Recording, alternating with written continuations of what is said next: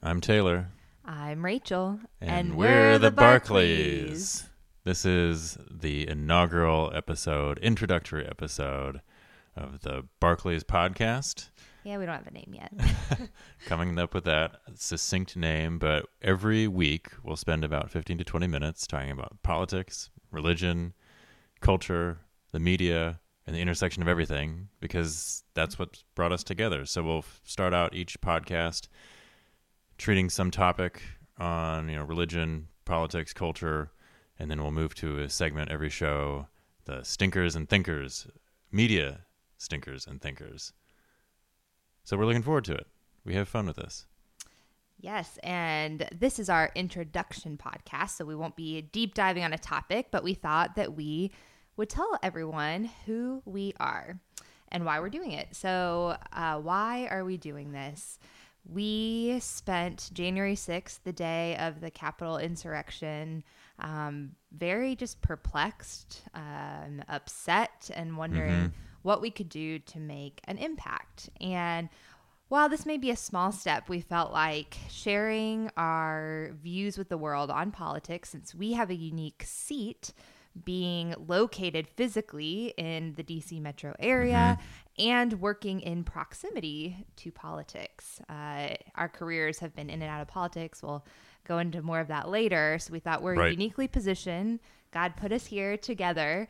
And, well, we like to talk about it with each other a lot. And we complain to each other around the kitchen table a lot. So we thought, well, instead of just complaining within our four walls and saying other people should do something about it, then we were going to do something about it. So that's why we're here. Right. It was a mixture of complaining and prognosticating and, I don't know, commiserating.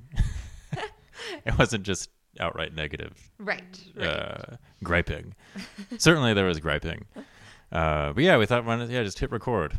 So here we are with what we think are, I guess, unique backgrounds. We've been given many gifts and privileges, so thought we'd share it, see what happens. So, Taylor, why don't you tell everyone who we are? Right. So my name is Taylor. I have been working in the public policy area for about 10 years here in Washington, D.C. area. I started out at the Mercatus Center, a university-based public policy research center for 6 years, where I did government affairs and external affairs for technology policy issues. I worked at the Competitive Enterprise Institute after that as the government affairs manager, covering about 8 different public policy issue sets.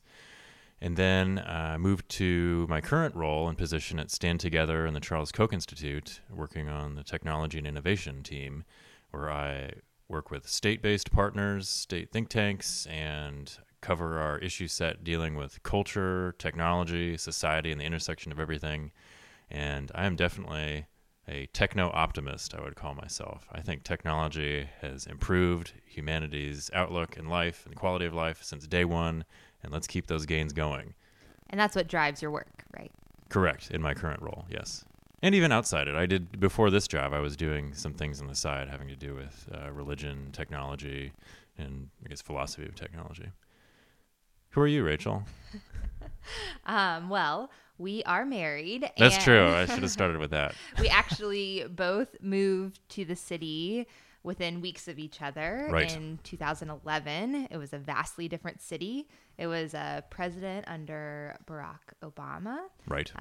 So we've seen a couple of different presidents now, and how the city shifts and changes culturally even under each president.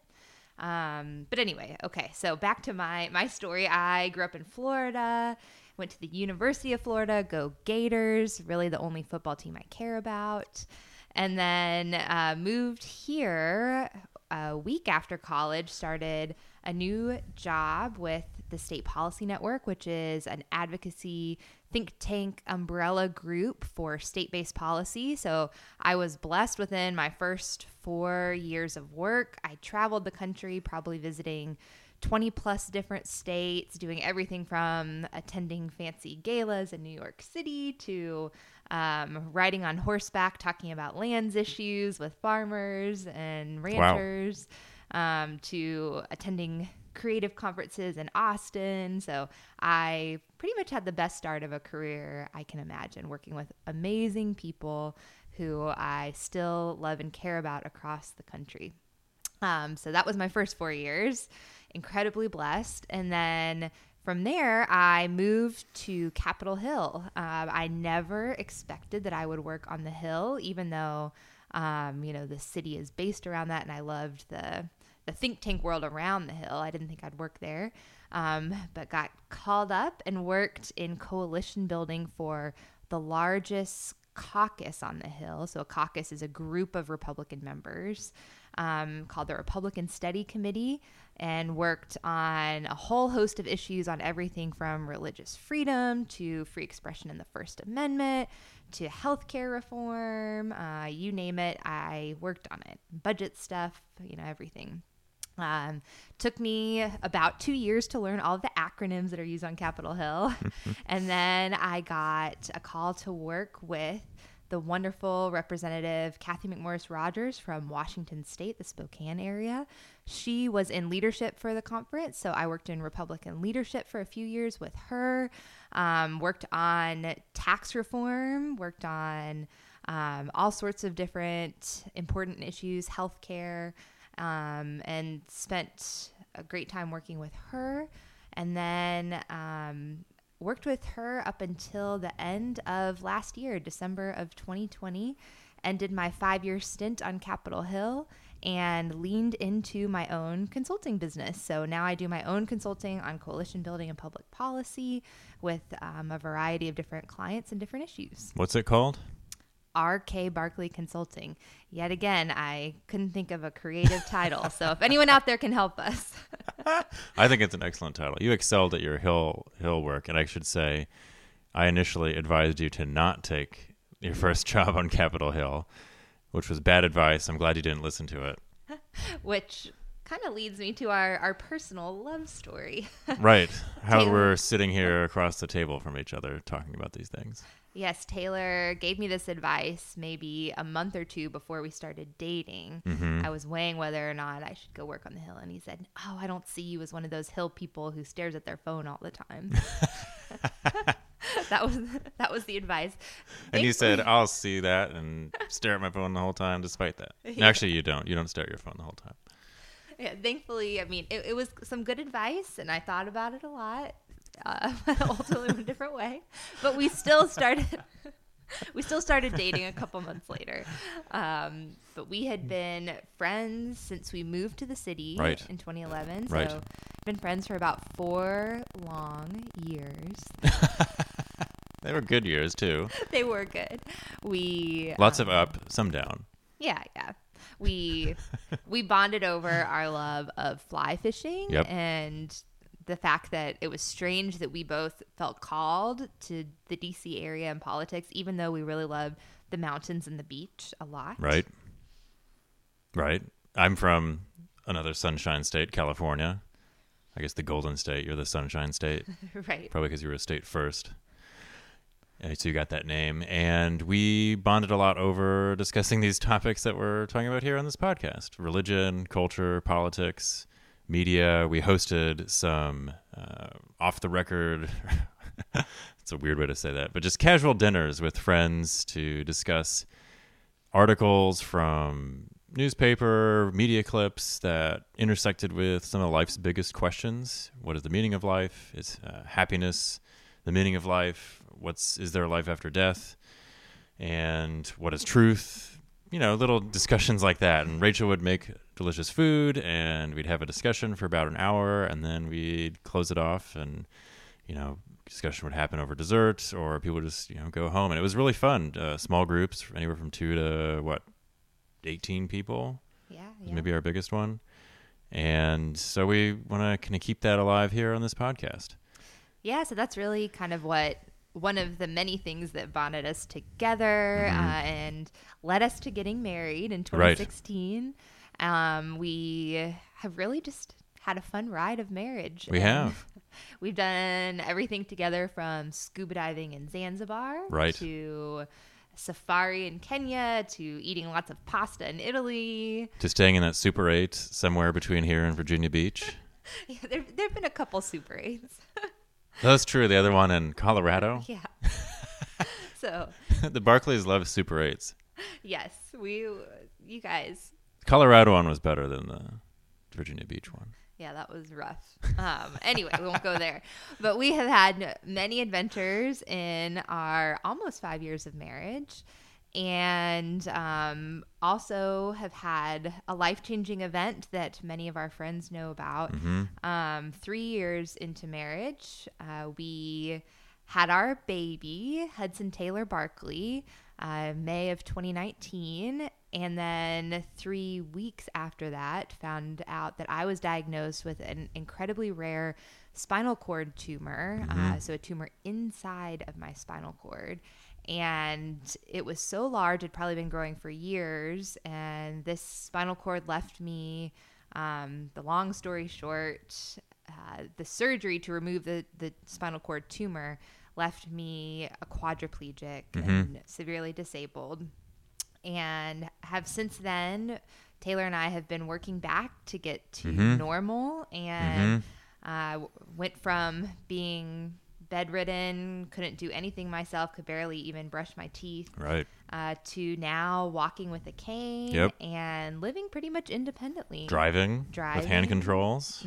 And we've just fought together tooth and nail with the help of our wonderful supportive families and friends to get to this point of now from surviving to thriving. That's right. So it was it still is a long road full of some really intense days of suffering. Yep. And that has really shaped our worldview as well and changed how we see God working in the world, changed how we see the vulnerable. So that's been a big part of our story that I'm sure we'll bring into all of this. Right. A whole collection of God sightings, as we call them, throughout that process and story. So should we move to our next segment, how we wrap up every show, Stinkers and Thinkers? Yes. All right. Rachel, what is your media stinker? My media stinker. Okay, so it's not technically from this week, but it has stuck around. It was so stinky. It is, you're going to be really shocked by this, Taylor. It is the Jeep Super Bowl ad. Because you're a lifelong Jeep owner. That's right. That was your first car, which we recently sold it, which was very sad. 12 years I had a Jeep Wrangler that was so visible that everyone knew it was me because I had a big Gator tire cover. It was a bright green color. I was known for that Jeep. You were. So this really pains me. Taylor and I watched this ad. We were like, who's the old guy? I mean, he's probably someone famous. But it was actually Bruce Springsteen? Yeah, our first instinct was, wow, this is kind of moving. It has this like middle America church and he's praying about coming together. Right. Yeah, old guy, and we're like, who is this old guy? Maybe we should know who he is, but he's just kind of old and wrinkly. Which is fine. We're not ageist. I think it's good to age gracefully, but it turns out it's Bruce Springsteen, we find out after we watch the ad. And Bruce Springsteen has previous to January of 2021, did no work to bring people together in the middle, as the Jeep ad said. Bruce Springsteen said if Donald Trump was elected, he was moving to Australia or something, and had incredibly divisive rhetoric. Like, nothing about him before January 2021 wanted to bring people together in the middle. But Rachel, you can only have unity when you agree with the person. So when you disagree with the president. Yeah, now that everything worked out in his favor politically, he's ready for unity. Right. Anyway. Okay. That's my That's a good stinker. All right, Taylor, what is your stinker? Mine is that movie we watched together, Bliss, with Owen Wilson and Salma Hayek. Terrible. Oof. It was like a big tangled ball of yarn with covered in glitter. I didn't know. I think the plot was you come up with a simulation and then you go in the computer, so you plug your brain in the simulation and the life there sucks, and then you come back out and you're more grateful for like the wonderful future that you live in. And then no, it was a employment handout for Salma Hayek and Owen Wilson. Right. That's true. Good for them. You got to pay your bills. It was Gotta pay terrible. your bills, yeah. We're warning anyone who's listening to this, don't watch Bliss on Amazon Movies. It's true. It is not bliss. It's the inverse of bliss. At best, it was just, apathy. Okay, so Taylor, what is your thinker? My thinker. What was my thinker? I think I'm going to just say The Economist subscription. You can stream the whole magazine. So I've had a history with The Economist, maybe like we all have had. You subscribe, you feel good about it, it shows up, and it just sits there on your coffee table because it's like reading a book every 2 weeks. Who has time for that? Well, if you're a subscriber now, you can hit stream audio and listen to the whole magazine read aloud to you while you're doing whatever. I've listened to it while doing chores. I've listened to it while playing a video game, which is great, doubling up on leisure and education. It's a wonderful feature, and I happen to get a subscription through my work, which is another wonderful perk. So I recommend The Economist.